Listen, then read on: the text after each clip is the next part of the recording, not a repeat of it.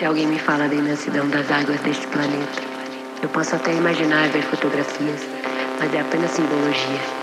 É preciso aterrar para sentir a grande parte que também pulsa nesse corpo quente. Corpo água.